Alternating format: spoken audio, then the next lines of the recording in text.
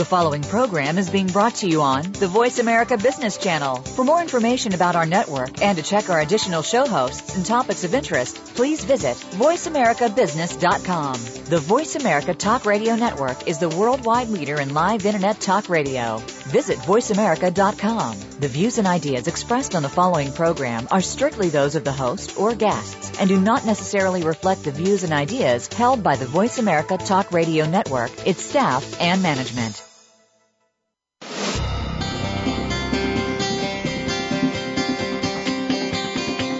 Welcome to Quantum Business Insights, emerging perspectives on people, process, and profits. Your host is Olivia Parr Rudd. In today's fast-paced, high-tech global economy, the business landscape is constantly evolving. To be successful, companies must continually adapt as well as identify and exploit new opportunities. Now, here is the host of Quantum Business Insights, Olivia Parr Rudd. Hi, Olivia here. Welcome to Quantum Business Insights, where each week we explore new perspectives on the changing nature of business with thought leaders from around the world and with a special emphasis on what I consider to be our most valuable asset, our human capital. So today I'll be exploring keys to building high-functioning teams with my guest, Rod Napier. So let me tell you a little bit about Rod. He wrote the book on groups. His seminal text, Group Theory and Experience, is now in its 7th edition, and it's been used in thousands of classrooms. He has years of experience in organizational consulting and executive coaching, and he's just completed a new book called The Seduction of the Leader, where he courageously delves into the dark side of leadership. So we'll save some time towards the end of the show to explore that topic, which I think will be very interesting. So Rod, welcome to Quantum Business Insights. Oh, thank you very much, Olivia. So we've all grown up participating on teams, and many of us have been on teams in our workplace, our community. Why do you think many of them are not high-performing teams? Or maybe a better way to think of it is, what are the distinguishing characteristics of a high-performing team? Well, let me start with the reality that 30 years ago, or even 40, there was very little about teams. Teams hardly existed. Most organizations were organized in strata, different levels, but teams really weren't the issue. And then about 10 years ago, maybe a little more, we became really team oriented. There had been a lot of talk about teams, but today we are a team-based society. So many things are done in teams. Some of it for the right reasons, some of it for the wrong. The big rush to teams was basically a result of trying to get rid of a lot of middle managers and turn their responsibilities over to team leaders. And that still is going on. It's not all that way, but it's partly that way. And the result is that many of the people who are team leaders know very little about teams, have had very little training or understanding of the dynamics of teams. And that's why the problems arise. We throw people in because we've all been parts of sports teams or community teams, but being part of an organizational team is a very different situation and can be very challenging. Well, what makes it so different? Well, first of all, you have people, as in any team, any group, when you come together, they have very different needs. And when you have, let's say you have a team of 10 people and you put them in a room together and say, we're going to become a high-performing team, now you're suddenly faced with a wide range of variables, any which could sabotage that capacity. So what we began to do a long time ago is we talk first about the fundamentals that you have to be aware of if you really want a high-performing team. So I'd like to talk a little bit about that, and then we'll talk about other issues that can sabotage that very good effort. Okay. So does that make sense? Yeah. So, let's talk about the fundamentals. That's a great place to start. So it's sort of like going to school and you start at the bottom and think about these things, and most people will be able to relate. It's not that they're hugely complicated, but we don't think of them, whether we're in a classroom, in a boardroom, in a committee. They're all teams. Well, would it also even relate perhaps to families in some regard? I think so. I mean, we're all part of families, and a whole lot of families are dysfunctional because the leader of the team doesn't know how to lead it, or because there's conflict between the two leaders at the top, or because the kids are put off by the style of the parents. I mean, you can go on and on. Okay. So, yeah, the first group dynamic is really the home team, the family. Oh, great. Okay, so continue. Sorry. All right, so That's good. So I would say I'll throw out about 4 or 5 things that everybody can relate to. And the first is this. When you go into a new team and you have a group of people sitting around a table, 10 people, we'll say, or 5 or 8, doesn't matter. The first thing you're going to see is patterns of communication. Mm-hmm. So some people dominate, some people withhold, some people listen, some people don't. And that in itself creates a dynamic. So what we learned was this. If I asked this question of the audience, and if it was on air, we could see it, I can pretty well tell what the answer will be. But if you're in a group of 10 people, how many people will tend to dominate the discussion of that group? You know, just what doesn't matter what, just the answer always comes up the same. So I'll have students put up on their fingers the number of people that will dominate that discussion. And I would say if I've asked this question 100 times, 95 times it comes out to be the same. And that is, it's going to be 2, 3, at the most 4 people. Mm-hmm. I mean, you have to be comatose if you put up more than 3 or 4, because in most group settings, a few people will try, whether it's for good reason or not, to dominate that discussion. So that sets off a pattern of communication that over time can be reinforced, and that can lead to dysfunction. Can I just ask a quick question? And when you say they'll try, in my experience, it's like they can't help themselves. Is that an accurate statement? Yeah, okay. I think so. I mean, I think it's based on personality and how they've been raised and their personal needs. And so it's hard. But a group can control that. A group can begin to set standards. And that's another one of these fundamentals. So the first thing to do is be conscious of the fact that the patterns of communication tend to become ingrained. And if they're dysfunctional, of course, that will lead to team dysfunction. Right. So, I'll give you another one. So we talk about goals. Well, everybody says, goals. Yeah, we all have goals. But there are 3 kinds of goals, and most people don't consider them or consider all 3. So the first is there are leader goals. So if you get have a team and you have a leader that says do something, you're probably going to do it because they're the leader. That's smart. Second one, there become group goals, and those goals may or may not coincide with the leader goals. So you can right away have a conflict with what the group wants and what the leader wants. Because of power, it's rare that the individuals will say something, but they can undermine that relationship. And then finally, there's individual goals, and we don't usually think about this, but a lot of dysfunction of groups and teams comes because individual goals are so personal. Like an individual goal can be, I don't want to look stupid, I want to hold back. That's not going to help the group because that group may be a resource that's not being utilized. Mm-hmm. Another personal goal might be, I want to lead the group, but that person may not have the style or legitimacy to do that.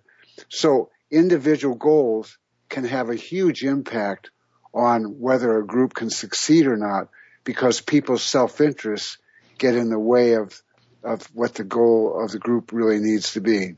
Well, that's fascinating to me because when you were saying about people not wanting to look stupid, a lot of times those people may be the ones that don't talk a lot, but could have just some little piece of information that may be, in chaos theory, like a strange attractor or something that really could take the conversation in a whole new level or lead to some innovative idea. So, and I've seen that a lot, and it's only been in the groups that were well run where those nuggets even came out. So I really appreciate that perspective. Yeah, it's a very powerful statement, and you're exactly right.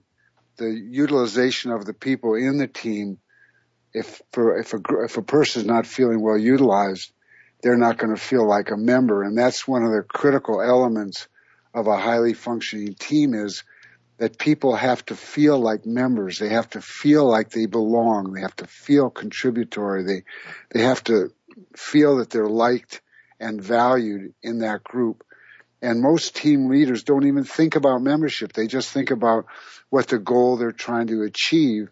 They're not thinking about how people feel about being a member, whether they are well utilized and whether they're able to be truthful and open with what they have to say.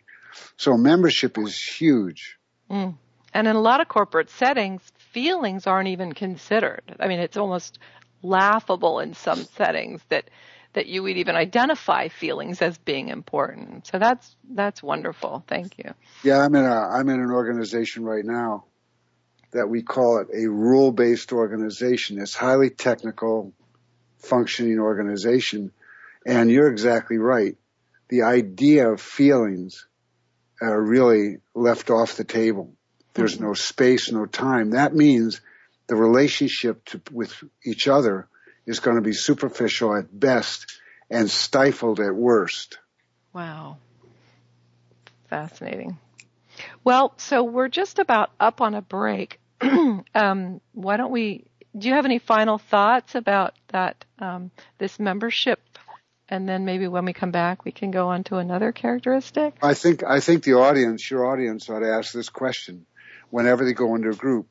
What are the criteria to be a member in this? And can I do that? Will I be able to be a member? Because motivation and morale and productivity are tied at the hip to whether people feel good about their membership. Thank you. All right, so we'll be back in a few minutes. Stay tuned. I'm Olivia Parr-Rud with Quantum Business Insights.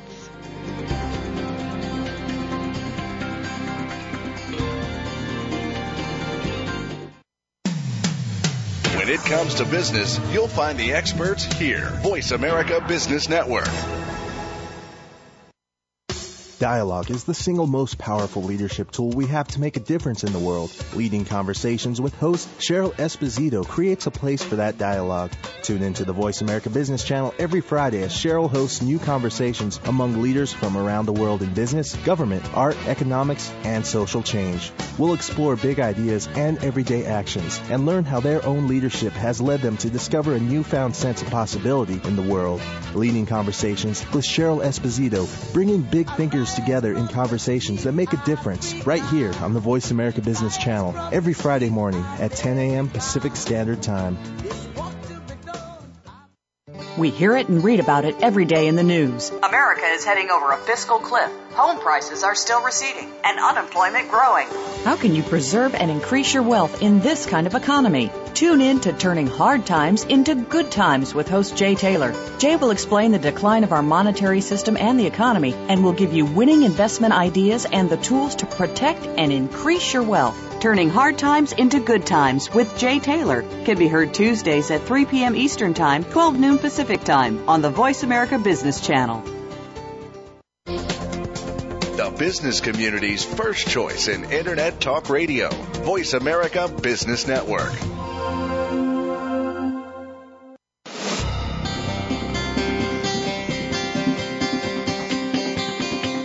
You are tuned in to Quantum Business Insights with Olivia Parr-Rud.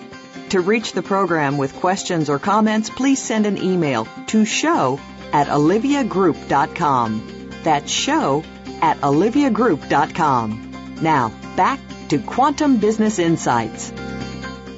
Hi, welcome back.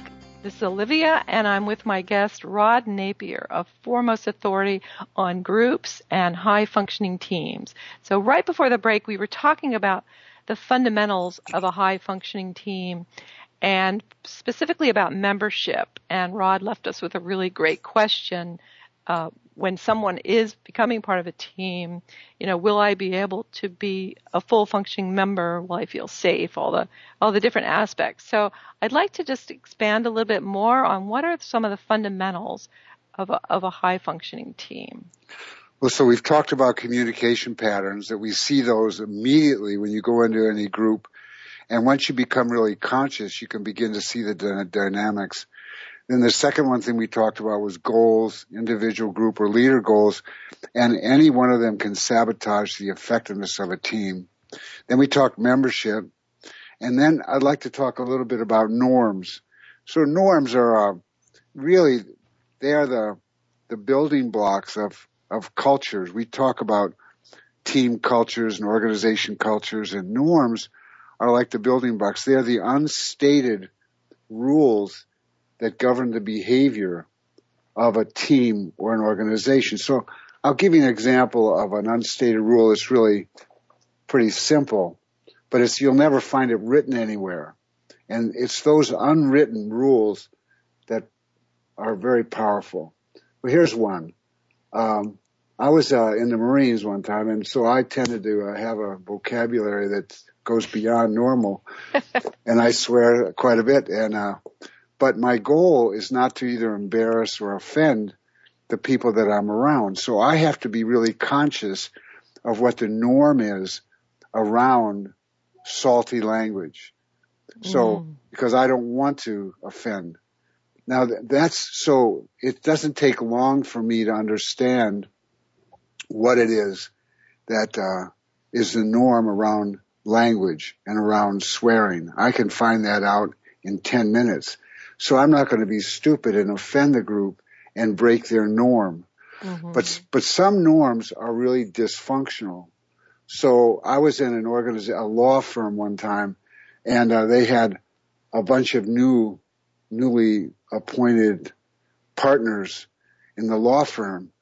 And the unstated rule was, if you're in a meeting of the partners, and there were 40 partners, if you're in a meeting of the partners, you don't say anything until you've been part of that group for at least 3 years.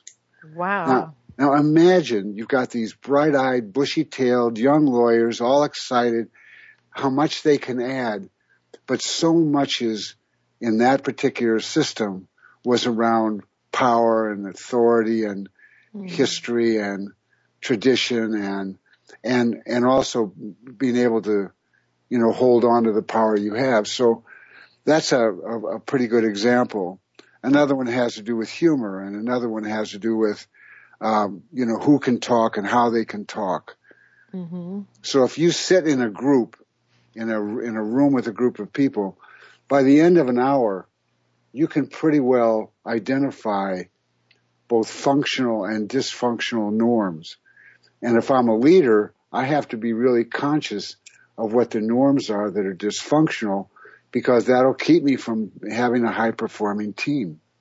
Yeah, I would think one that came to mind to me is it safer to tell the truth? Do you see that happening? Oh, my Lord. You just hit it. Home run. That's good, Olivia. So in our world, in the world we're living in, we're becoming increasingly conflict-averse and fear-based in organizations, because being able to lose your job is so much easier than it was 10 years ago. Oh, yeah, that's true. Right. So what happens is people hold their peace. They don't tell the truth. And that's what we're going to talk about a little bit later when it comes to seduction of the leader. But it's so powerful to have a norm where you just keep quiet, keep your head down, don't criticize, and don't make yourself vulnerable in any way. Wow. Yeah, and I've had experiences like that. So that's a very powerful norm. Yeah. So one other thing I'll talk about before I get into some other powerful issues that affect the life of a team A lot of people will say, if you ask them, so what are the factors on your team that keep you from being as effective as you might be? And almost inevitably, people will say trust. They'll say, well, it's the level of trust in here, or we don't trust each other, or we don't trust the boss, or trust becomes a big thing. And they act like trust is the problem. And it's not really. Trust is an outcome. You gain trust by doing certain things. And somebody showed me this years ago, and it was always so helpful to understand what goes in, what are the basic rudimentary issues around trust. And so I'm just going to state them, and you can begin to see that if you want to build trust in a team, then you need to be able to do the following things.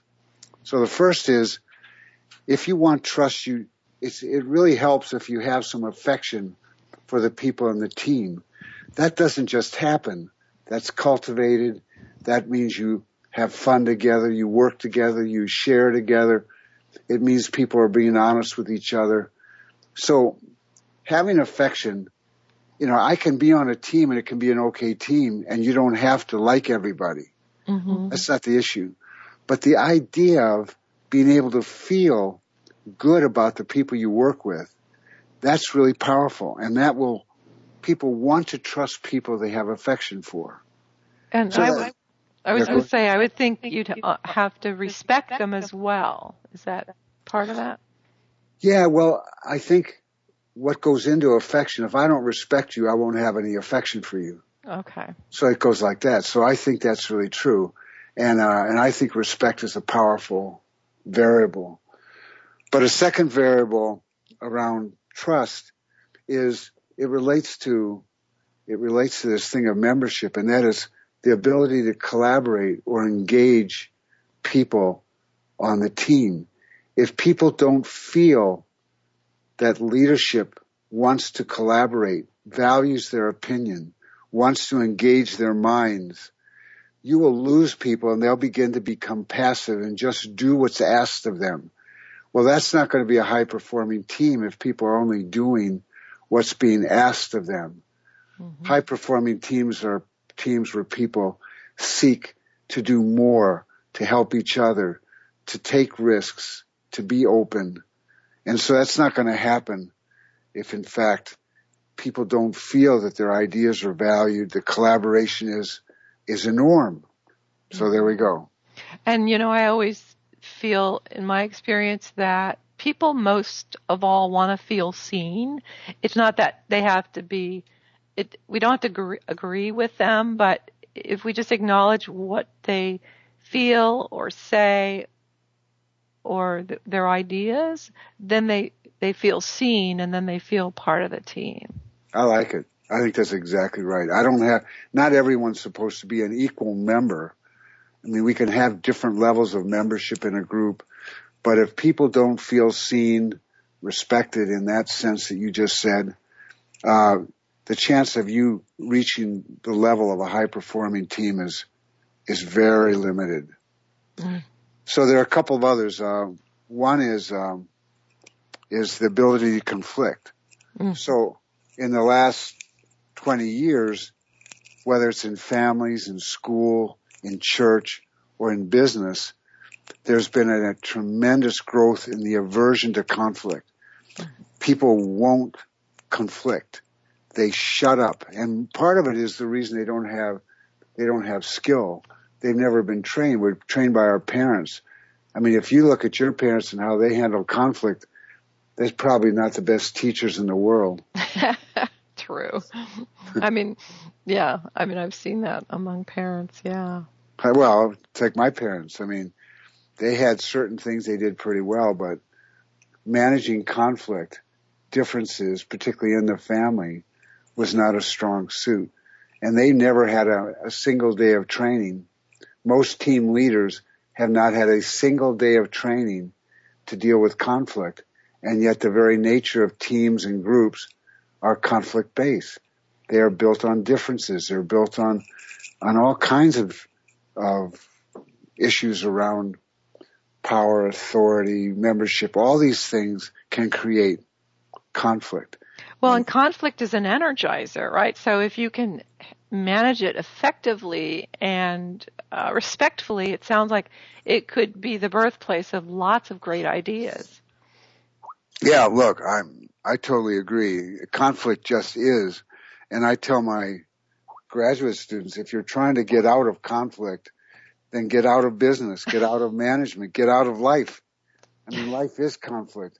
And if you take everything personally and you don't have any skills for dealing with differences, then you're not going to be a very happy person. Great. Yeah. So those things, affection, collaboration, and conflict, are very powerful. And the other thing that goes in a trust is having an environment that's consistent, that's not just volatile and crazy, but then when people walk in, there are certain ways of treating each other that doesn't make it a fearful place. So, this organization, this rule-based organization I was talking about, I happened to do work with them 20 years ago, and they forgot who I was and forgot everything, and asked me to do work for them again. And they found out later that I was the guy that did work with them 20 years ago. But 20 years ago, in this rule-based company, the thing they wanted me to work on was how do we, in fact, create an environment of risk, the willingness to risk and be open. So it was a risk-averse, fear-based organization. And you can't do anything if people are always fearful of what they do. So I came back to the organization 20 years later, and it continues to be fear-based because the people at the top control everything. And if they're not willing to let go some of the control, you're not going to have people risking. So I find a lot of organizations are both conflict averse and fear-based, and that's not the way to develop really open organizations. And that's, I guess, a type of norm, right? That would be. Well, a norm is never contradict the leader. Okay. Never confront the leader. Never create conflict that counters what the leaders say. We've all been in an organization where that's really true. Well, it's interesting you say that because one of my experience that actually drove my passion for these kinds of topics was that I worked my first corporate job after I got my master's degree was with a bank where it was very fear-based, and there was a lot of competition in the market, and then there was a merger, an acquisition, and I saw how people suffered because of the way they were treated.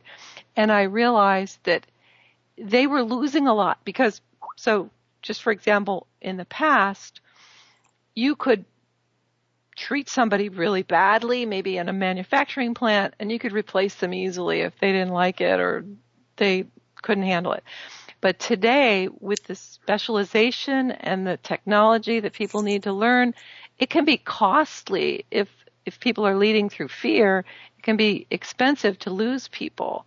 And I think this is one of the motivations for leaders now looking for different ways to lead that values people and keeps them engaged, and perhaps all the things we've talked about, communicating better and getting people to trust. It's so much more important today because of the complexity in business. Is that a fair statement? Well, I think it's absolutely true on the one hand, and on the other hand, in the business of the stock market and all of this, what you have is the bottom line profit-driven organization. What they do with what they've done in this since the last recession, and almost everyone knows of a story like this, when an organization is still making money, but they're fearful. So what they do is they cut out 10, 20% of the people in the organization, because what that right away does is it makes it more cost effective, right? Mm-hmm. Right. It's very short term. Yeah. That's exactly right. Well, what happens is they then push down on the people remaining, give them more work, not more compensation, but more work, and they wait whether they're going to be in the next riff, in the next getting rid of people. So you have this fear that permeates the system. And then when there is a riff, and these are in large organizations, they will tell people to stand by their desk, and then the internal surveillance or police group will walk people out. Now, what do you think that does to trust, to membership, to feeling like the things we're talking about? So there are things that are going on in management. You wonder, how could they even imagine doing that? Can't they figure that this is going to have a huge impact on both morale and productivity? And that's what happens. And then finally, when the market starts getting better, the people leave because they no longer trust. So you have this cycle built in of mistrust and the group dynamic in which people want to get out of town. Yeah, well, that's a great point, because I saw that. I mean, I experienced that. They'd announce a reduction in force, and then like you said, people would wait by their desks. And I knew people in this one bank where I worked that were starting their own business on the side because they knew it was going to happen, and they knew that it always happened at Tuesday afternoons at 5:00. So they'd have their entire office cleaned out. But of course, these were the people that were most valuable. So the people that were left were often the ones that weren't maybe as good, and it did make the entire company suffer. And I think that's another probably whole topic where we get into short-term profits and greed, and how right now people get rewarded for doing that. The ones that make those decisions often get these golden parachutes. So it's very frustrating. So we're just going to skip the break and kind of pad it a little bit later. So let's just continue on to so is that pretty much encapsulate what we were talking about with trust? Or are there any other? Yeah, I think that. I think there's a litmus test that I have for high-performing teams. I can go into a group and they'll say we're a great team and everything. But if they can't do what I'm going to talk about, then right away I'm suspicious. Right away I'm saying they're probably not a high-performing team. And you can't just wish this or train this. This has to evolve within a team. But it's the idea of feedback. So feedback says, if you can't give the people on your team, including the leader, real-time feedback, see, right away that creates conflict, right? Potential. Right away it's conflict. Right away it's risk. So I'm going to be truthful. So all the things we've been talking about. But if I really care, and if I care to support and help the people on my team, then I will be motivated to provide them feedback, given the fact that I have the skill to do it. Some people don't have the skill for giving it. But feedback, without it, you can't make adjustments to your behavior, to your process, to your skill set, to your project. And so think about how easy it is to give. We started with talking about families. How easy is it to give your parent a little feedback? I mean, think about it. Kids, they get to be 8, 9, 10. They see everything, and they see the clay feet of their parents. If parents are open and parents are solicitous of how can we do things better with our family, with each other, it changes. And if you don't do that, you have adolescence by definition, which is trying to prove your parents wrong, act out against them. Well, the same thing happens in organizations. If I'm in an organization where we don't trust, we don't have openness, they don't care about feedback, they don't solicit my opinions, then what happens is all the discomfort of that goes underground, and people begin to create a subculture of dissonance. So one of the things you want to do as a leader is you want to create a team where people can be open and frank about what works and doesn't work, about each other's behaviors and how they can be helpful to each other. But it's a very big challenge, and it's to me, you can understand why I can almost define the quality of a team based on their openness to feedback. Well, and isn't that a personal attribute in terms of perhaps someone's own personal development, whether somebody has good self-confidence or has experience, like you said, has had some sort of training in that? I would think this not only affects what happens when you form a team, but perhaps who you bring on or hire to be part of the team. There you go. Well, imagine that I want to give you, Olivia, I want to give you some feedback. And I say to you, so Olivia, you want some feedback? Sure. Right. And you can hear it in your voice. Right. Like, bring it on, right? Yeah, right. Because what am I going to give you? Mm-hmm. I'm going to give you negative, right? Right. So we're raised in a society where feedback is perceived as a negative, when in fact, feedback is just information. If I don't have the information, then I don't have a choice whether I can become better or not. So the whole idea of, if I like you and care about you and you know it, and I say, can I give you some feedback?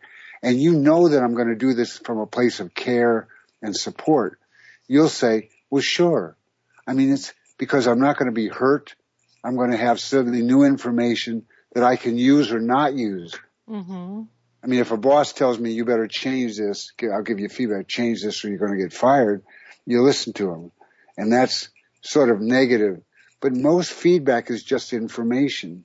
And it's that information that we need if we're going to make adjustments in our own lives.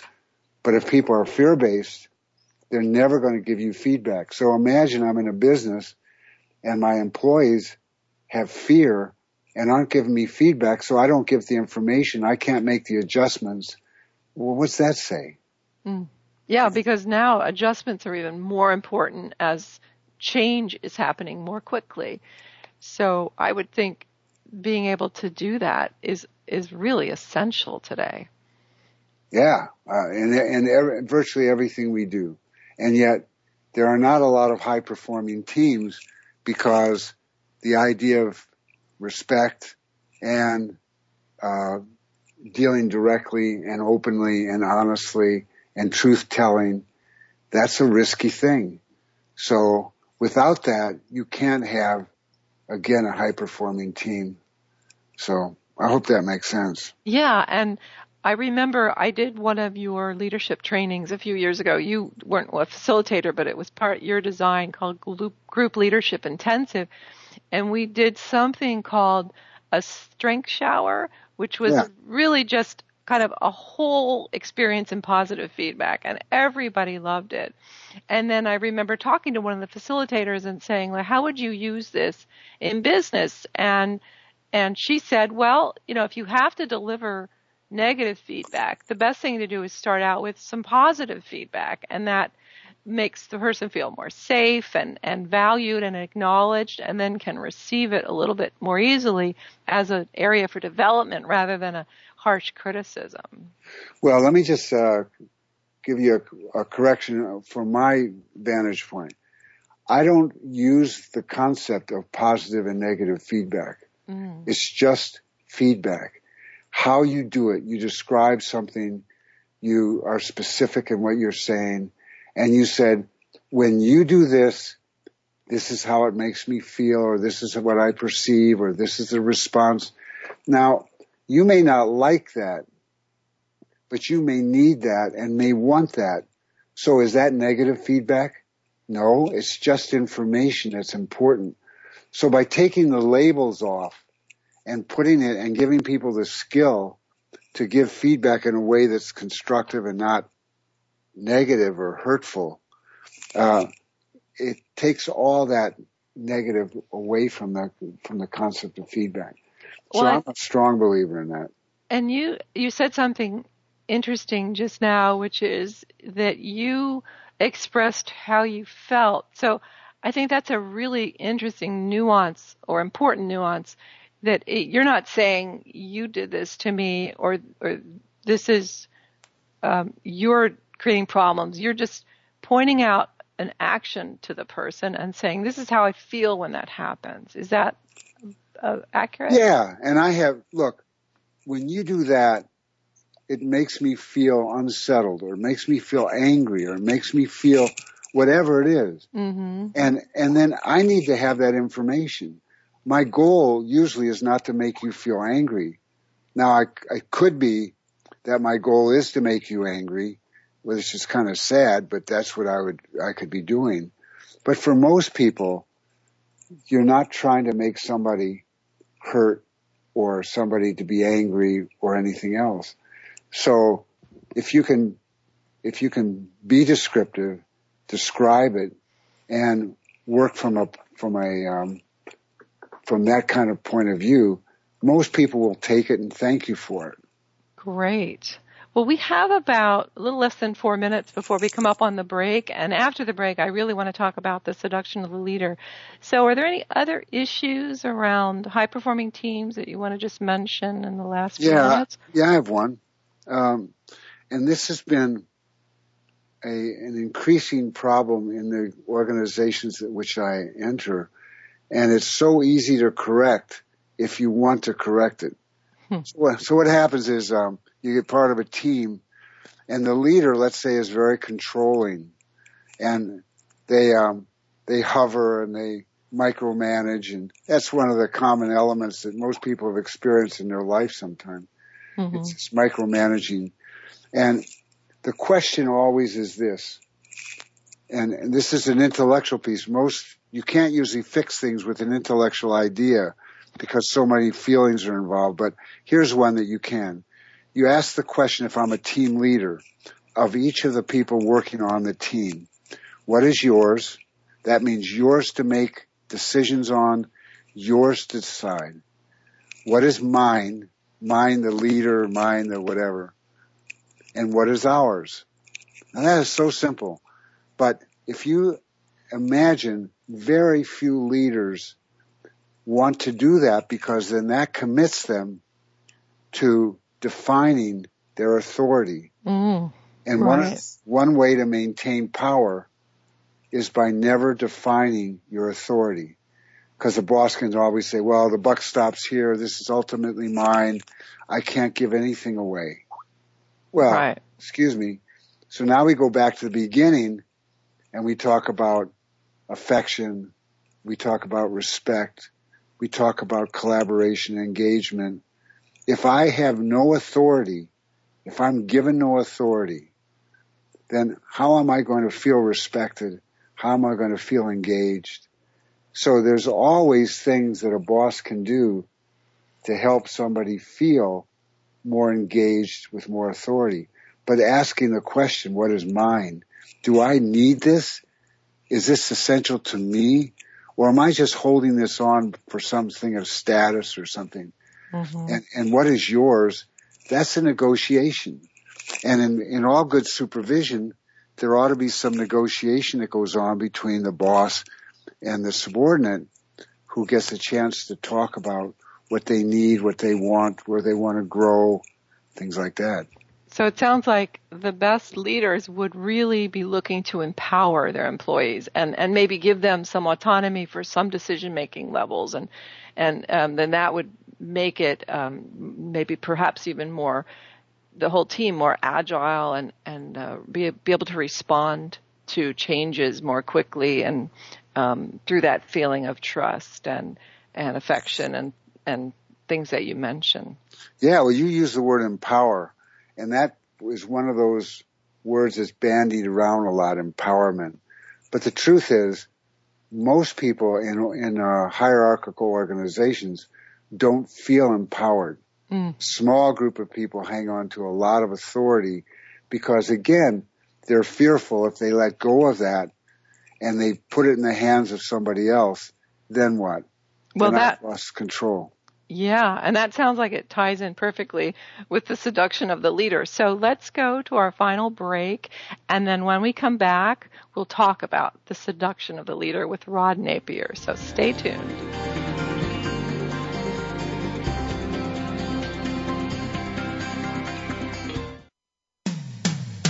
When it comes to business, you'll find the experts here. Voice America Business Network. Business owners, do you run your business, or does your business run you? Put yourself on the road to success by tuning in to Success Unchained with hosts Anthony and Julie McGloin. At last, discover how to overcome your biggest challenges, take control of your business, and achieve the results you've always dreamed of. Find out how with our resident master business coach and world-class guest experts. Transform the 9 key areas of your business and unchain your true potential. Tune in Mondays at 1 p.m. Pacific Time, 4 p.m. Eastern on Voice America Business.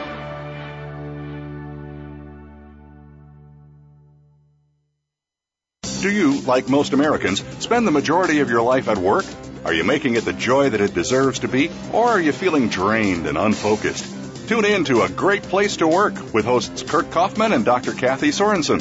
Your hosts have more than 30 years of experience in workplace consulting and are ready to bring you the secrets and success stories of businesses who are making their business a great place to work.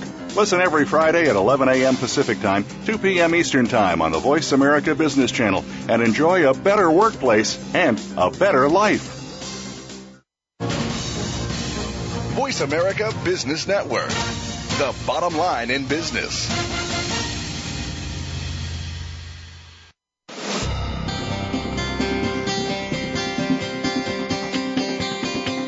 You are tuned in to Quantum Business Insights with Olivia Parr-Rood.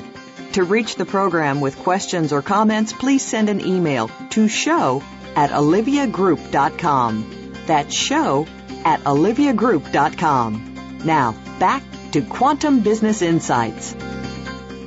Hi, I'm Olivia, and I'm here with Rod Napier, a foremost authority on groups and high-functioning teams. And we've been talking about fundamentals of groups and high-functioning teams, the importance of trust, and some other issues. And all of these things kind of are tying in, especially around the issue of feedback, are tying in and leading us to what I'm very excited to hear about, which is Rod's latest book called The Seduction of the Leader. So what does that exactly mean? Well, it's a negative premise, and most people want to have positive things to say. So you read all the books on the market. The books go like 10 ways to ensure yourself to be loved or popular or effective, or so it's give me these 10 things, and these quick and dirty little epistles that are supposed to take people into a higher order.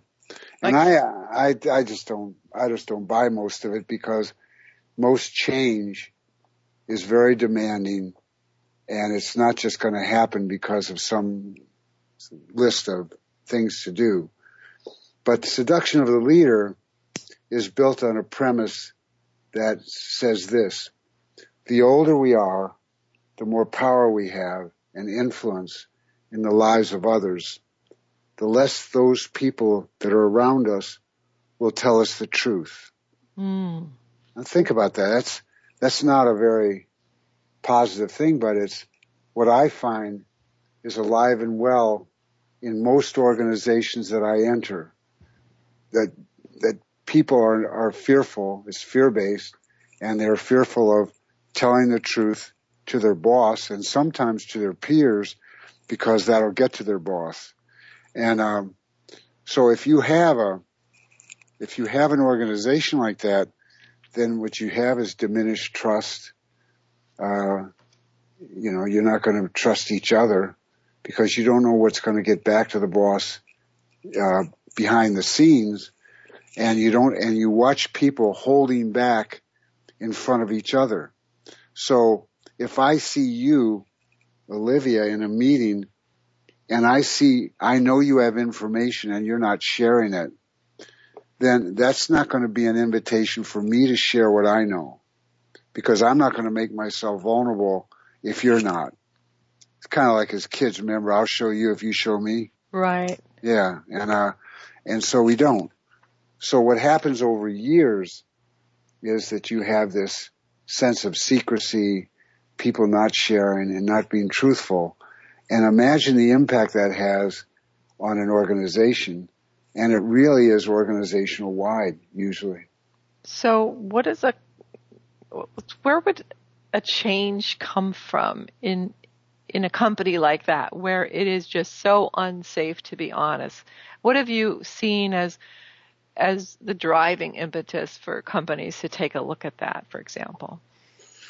Well, the part is it has to start at the top. And the problem is that's the last place.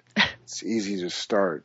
So I'm working with this large company, and they 30,000 people in the company, and it's had a history of being very family-oriented, caring, and whatever. And they've got, in the last decade, they've become highly competitive, anxious about their situation in the stock market, highly controlling. And so what they did is they did a survey of all the employees, and the survey was, how do you like working here? What gets in your way? And, and they could rank their company against other companies and how they perceived.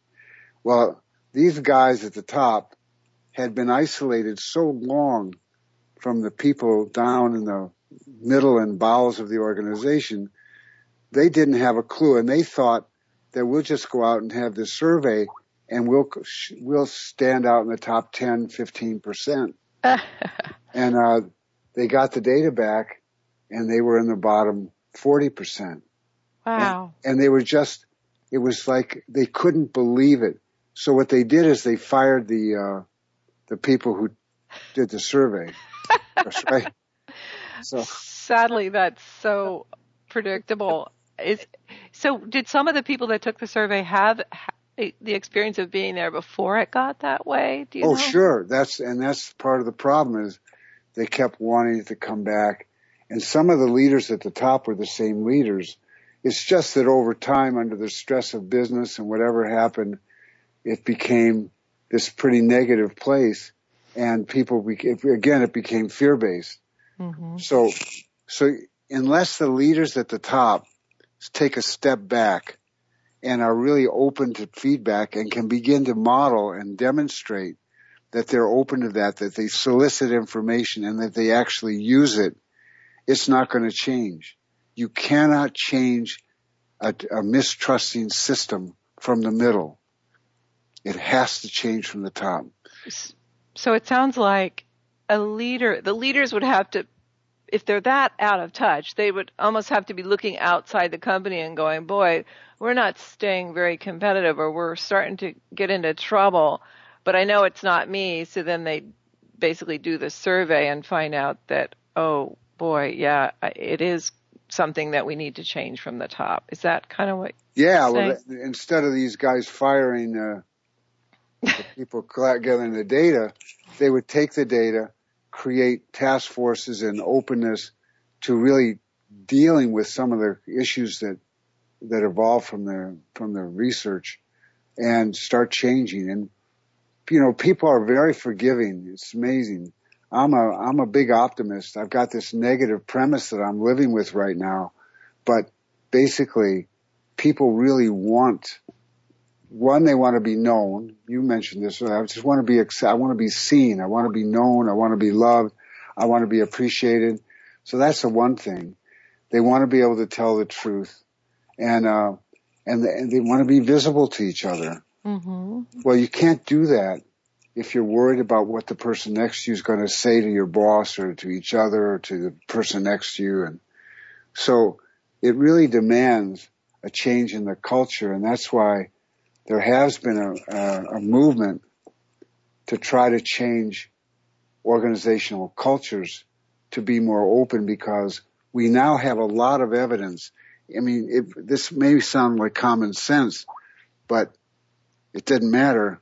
it wasn't helpful until recently. But the information says that people who feel good about themselves, feel good about the people they work with, want to produce more, are more effective in what they do, and happier, and morale is higher, and therefore productivity is higher. Well, don't you think? That's wonderful, and it fits so much into my emphasis of the human capital. So it looks like we're about out of time. Rod, thank you so much for being my guest today. Do you have any final words? We've got about 30 seconds, or maybe about 10 seconds. No, just be more conscious of what you're seeing and wake up to what reality is and try to change that reality to a more positive thing. Most people are pretty unconscious, and that's too bad, but we have it within ourselves to be conscious. Oh, thank you. And I hope you'll come back after your book comes out, and we'll talk more about that. So thanks a lot. Thank you very much, Olivia. My pleasure. So next week, I'll be exploring our immunity to change, which sort of ties into what we were talking about today. So my guest is David Zeitler, executive founder and president of Zeitler Executive Dynamics. And he's also director of senior coaching for Minds at Work, where he helps leaders achieve their professional development goals. I'm your host, Olivia Parr-Rud, saying thank you for tuning in to Quantum Business Insights. Have a great week.